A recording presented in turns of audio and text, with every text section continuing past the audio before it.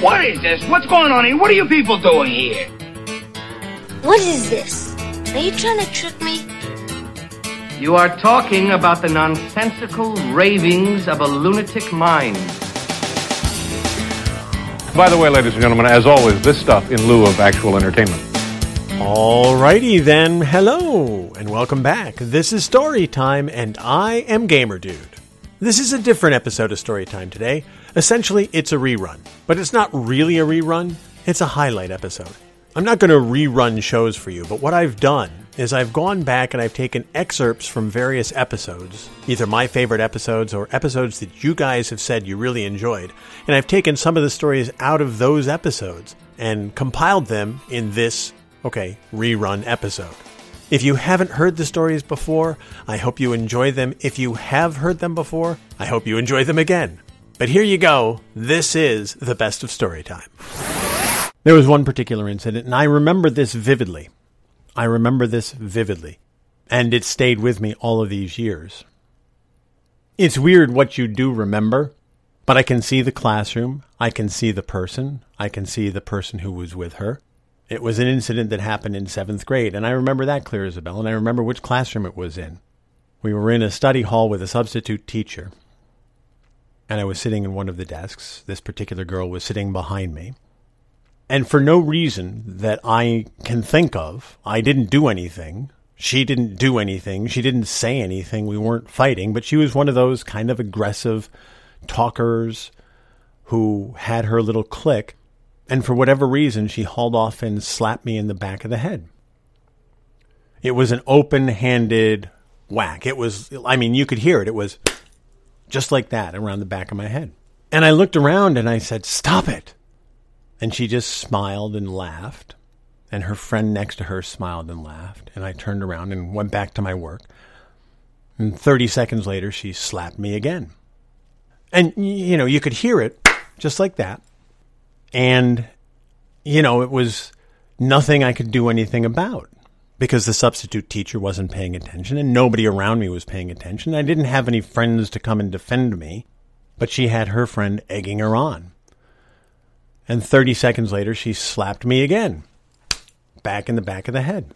Now, I was always taught, I was taught several things. I was taught, first, you never hit a girl, and I've never hit a girl in my entire life. You just don't. Second, they always told me, my parents would tell me if I was having a hard time in school, well, just ignore it and they'll stop. That's a very parental thing to say, and I've said it to my kids. But I remember that was one of the things that my mother told me, just ignore it and they'll stop. So I was trying to ignore it, but it was very difficult to ignore because when somebody's whacking you in the back of the head, you kind of have to notice it. So by the time the fourth whack in the head came across the back of my head, I had no other recourse. I started crying. Now I'm in 7th grade. I'm a fat kid. I had no friends. And now there's a girl whacking me in the head and I'm crying in class. Yeah, that's a great picture to present to a whole bunch of middle schoolers. The fat crying kid with no friends. So I put my hand up because the substitute teacher wasn't paying any attention. I put my hand up and I said, "Excuse me." And I'm whimpering and whining and crying through this. And I said, "I need to go to the nurse," because that was my only out. That was all that I had to me, was a place to get out of this classroom because no one was helping me. I was by myself. I had to find a way out of this situation. And that was the only way that I found. And the substitute let me out. She said, "Yeah, go to the nurse." And I sat in the nurse's office and I tried to explain to her what was happening. And so she let me stay in the office for the rest of the period. And nothing was ever done to the girl or her friend. Nothing was ever done for me as a result of this incident. It's just something that I had to live with. It's a hard thing to live with. And all of these years later, it's still in my head. I still remember it. I know I've been interested in music all of my life, and from a young age. I was taking piano lessons as long ago as I can remember. I think I was about 4 or 5 years old. I just have a vague memory of sitting at the piano with my mother, who was a piano player and a piano teacher. She did teach the neighborhood kids as well, but I learned at a young age it's never good for your parent to teach you how to do anything, because the feeling between a parent and a child for instructions is very different from an instructor and a student. So it just never set the same as it might have had I had another person teaching me piano. But Mom did her best, and I took piano lessons from her for, I want to say, 4 or 5 years. And I learned enough about the piano to be able to write music and read music and pick a tune out on the piano if I ever had to. But I have to say I guess the best way to put it is I wasn't a diligent student. I played piano and I learned enough about music to know that I liked it, but I really didn't dive into piano as much as I wish that I had, because I can pick a tune out, but that's about all I can do. So I've always regretted not taking my piano more seriously. But, lesson learned, as they say. I did stay with music, though, throughout my grade school and high school career, because I joined the band in the 5th grade. I started taking trumpet lessons back in the 5th grade. That was one of the things that my mom wanted me to do. She wanted me involved in music. My dad was not the music guy. My dad liked military marches. That was about the extent of his... He liked Stars and Stripes Forever. That was the extent of his music taste. If it was a good military march, he liked it. John Philip Sousa. Yeah, that was his composer of choice. Anything that he put out, he liked. But that was it. He was not a lyrical guy. He didn't listen to love songs. I mean, he did, but it was not his music of choice. His music of choice was talk radio. That was my dad's music of choice. So if we wanted to listen to music, we had to do it on our own time in our own room. But Mom was musical. Mom played the piano. Mom played guitar. Mom played mandolin. She taught herself how to play the accordion and the concertina. If there was an instrument out there, Mom would try to learn it, and she wanted us to have that knowledge as well. So that's one of the reasons that I went into band at the age of about 10 years old, and I started taking trumpet lessons. And I was one of the better players in the school. I was never the best player in the school. I was like number 2 or number 3. And I know that I was number 2 because there was a song that we played, I believe it was 8th grade. That was the last year in middle school. And it was a song called The Trumpeter's Lullaby.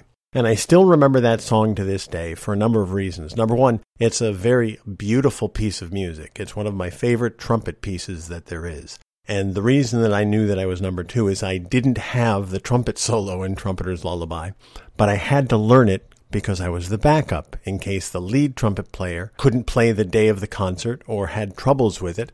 I had to know it as well. So I learned Trumpeter's Lullaby. And that's actually one of the little bits of music that I wanted to play for you, because it's such a beautiful piece of music. And this is one of the pieces of music that has stayed with me all of my life.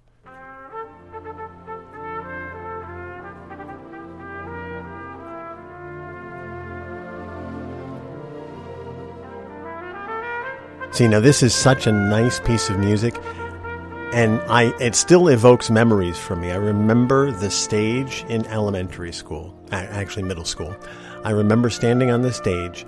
I remember practicing it in the empty auditorium just in case the lead trumpet player couldn't do it for the concert.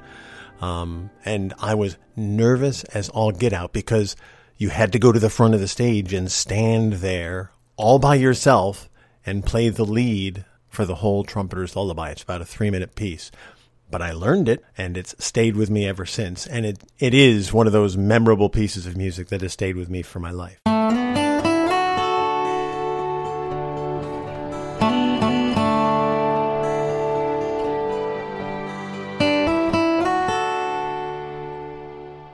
Summer also involved swimming. We would always go swimming, whether it was when I was very young to a place called Hemmings Pond, which was a natural pond in the back of the Hemmings farm. And yes, we grew up in an area where there were a lot of farms. And the farmers still were running the farms, but they would open up certain areas, like the Hemmings family would open up their pond area. They had a little gazebo there where you could set up your little family camp. You'd put your picnic basket down and your chairs down.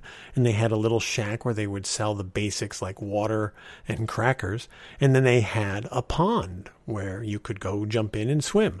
Now, this was truly a country pond. It was in the middle of a farm.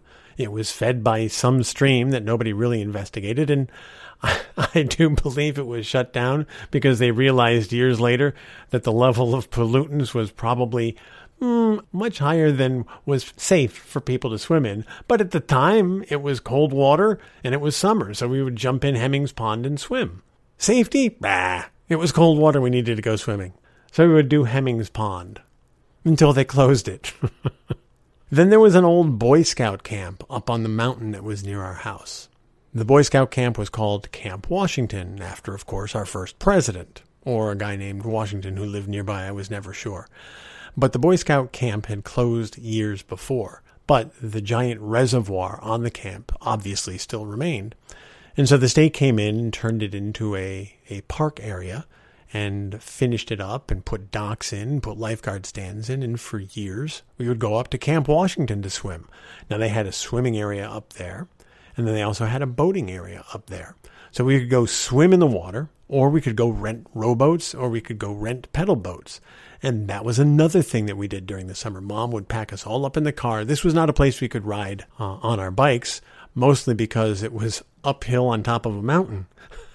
And none of us were really in the mood to ride up a mountain. But also it was a much busier road.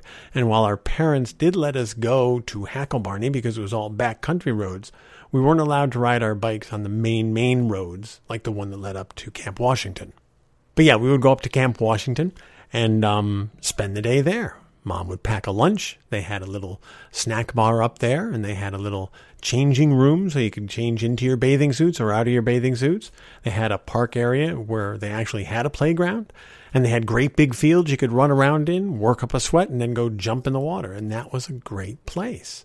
And we would spend the day at Camp Washington swimming and staying cool and hanging out with friends and just not worrying about anything, just kind of hanging. That's what summer was. We were just hanging. It was great. Turns out Camp Washington eventually closed too. It closed years after I was a regular there, but it closed for the same reason that Hemmings Pond had closed. They had overdeveloped the mountain, and so all of the homes with their septic tanks were pumping out too many pollutants, and the runoff was having the pollutants run off into the reservoir where Camp Washington was. So, once again, no longer fit for swimming. Thank you. But it was fun while it lasted. In New Jersey, when I was a kid, it was illegal to have anything more than sparklers. But as I got older, I developed the desire to shoot off my own fireworks. Something about boys and fire and explosives. I really wanted to shoot off fireworks, but you couldn't get them in New Jersey. But I discovered during our vacations that you could buy them in other states and bring them to New Jersey. Yeah, it's illegal, but I wasn't going to tell anybody. Who's going to know? My dad wouldn't let me do it. Of course, as I got older, I also learned I didn't have to tell him. So at one point, I actually bought fireworks for myself because I wanted to shoot them off. I wanted to shoot off the Roman candles. I wanted to shoot off a couple of bottle rockets. I wanted to shoot off a couple of things that would explode in the sky, and I could point to it and go, look, I did that. That's my fireworks. So I really wanted to get a packet of fireworks. So while we were away, this is when I had my own driver's license. I was old enough now to drive away from the family vacation site and go get things on my own. And I stopped at a fireworks store, and I picked up a pack of 20 different things that I could shoot off. Now, as you probably remember from the vacation podcast, our vacations were in August, so I had to buy my fireworks in August and save them for the following July 4th. That's how desperate I was to shoot off my own fireworks. I bought them in August, hid them in my closet so that nobody would know that I had them, and then bring them out the following July 4th. And that's what I did. I stashed them because I didn't want Mom finding them. I didn't want my dad finding them. I didn't want my brother or sister finding them. I had to have those fireworks, and I had to shoot them off on the 4th of July because that's what you do. So I stashed them until July 4th. And then, instead of going out for fireworks, I said, Dad, I have a surprise. Can we shoot off some fireworks in the backyard? And he was a little bit surprised that we had fireworks. And he said, shoot off fireworks? How are we going to shoot off fireworks? And I said, well, Dad, last year when we were on vacation, I went to the fireworks store and I picked up a small package of some fireworks. And we have a couple of bottle rockets. We have a Roman candle. We have all kind of cool things we can shoot off. And also, Dad, I got 3 boxes of sparklers, one for each of the kids. Well, the fact that I'd gotten sparklers for everybody, I think is the thing that saved the day for me, because I was thinking of everybody and willing to share my fireworks experience. So he grudgingly gave me his blessing. Of course, my mom had to chime in. Well, aren't they dangerous? Couldn't somebody get hurt? I don't want anybody getting hurt. I don't want to catch the house on fire. What if we catch the house on fire? Are you sure that this is safe? Of course, Mom, it's safe. I know exactly what I'm doing. You just put it on the ground on a level surface, you light it up, and it, boom, goes right up in the air. Like I'm a fireworks pro. But, I read the instructions on the box. That's what it said to do, so that's what I was going to do. Put it on a flat surface, light it up, let it go. And so Mom grudgingly gave her approval to this fireworks display. And so we started. We started after we did our sparklers. We did everybody running around the yard and throwing our sparklers in the air and making our names in the lights. And we had colored sparklers. There was blue and there was green and there was yellow. And then it was time for the big display. I had like 5 things left that I could shoot off. And there was like 3 bottle rockets, 1 little rocket that would explode in green colors, and the Roman candle, which the way I read it, that was the way to go. That was the final thing to do. So I shot off the first 3 bottle rockets. It was...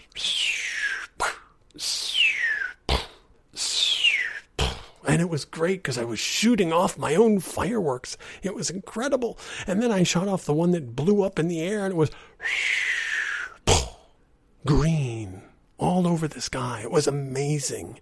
And then it came time for the pièce de résistance, the Roman candle, which, for those who don't know, you light it up and it shoots out little balls of fire, and it's just a really incredible thing to see. Now, some people hold them. I wasn't going to be that crazy. I was going to put it on the ground and mount it on the little bottle that I had to put all the fireworks in, and let it just shoot the little balls of fire up into the air. Great plan. So I set the Roman candle down. I put it in the bottle. I didn't want to be too close because I didn't want my mom worrying. I didn't want my dad worrying. So I put the Roman candle down on a flat surface. I lit the fuse. But in my hurry to light the fuse and get away, I knocked it over. Now, we've all been in a situation like that. We've all been in a spot where we've anticipated something great happening and everything's going perfectly. The fireworks had shot off. Everything was going great. And then you have that moment. You freeze. Your mind goes blank. You have that, oh my God, second where you think, I could dive back and straighten it up. I could run like hell the other way. And what you do is you freeze. And that's exactly what I did. And that damn Roman candle started pumping out fireballs aimed right at my dad. Oh my God. I'm going to kill my dad. And to this day, I still remember my dad's eyes, as big as saucers, as the first of the fireballs started heading towards him. And there was nothing I could do.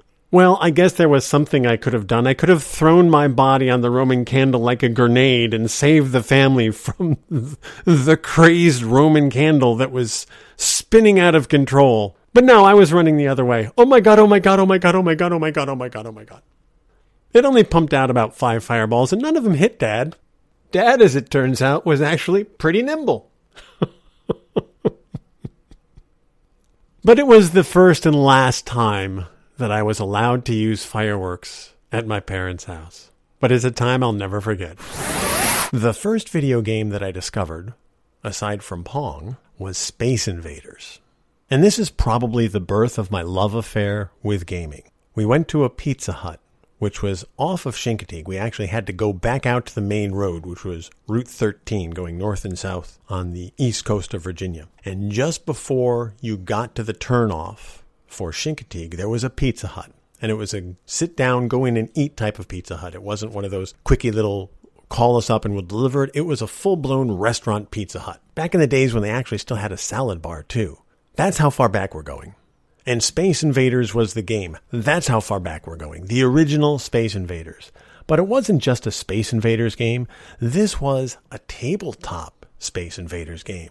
So you would sit down, and instead of the arcade machine that you normally looked at, the screen was flat. So you had to look down as if you're sitting at a table. To me, this was like the holy grail of gaming. You could sit down at a table, put a drink down, have your slice of pizza next to you, put a quarter in, and play Space Invaders? I'm moving in here.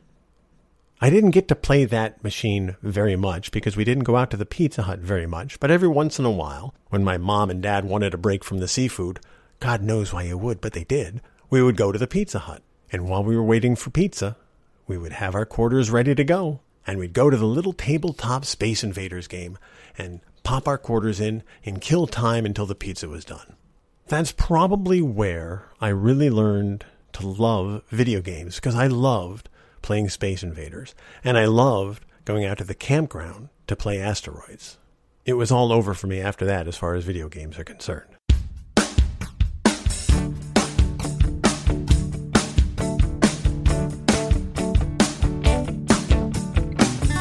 That's going to do it for this episode of Storytime. Thanks so much for listening. I really do appreciate you listening to all of the episodes, including this Best Of episode. Hope you liked it. If you have any suggestions or stories you'd like to hear on future Best Of episodes, message me on Twitter, whisper me on Twitch.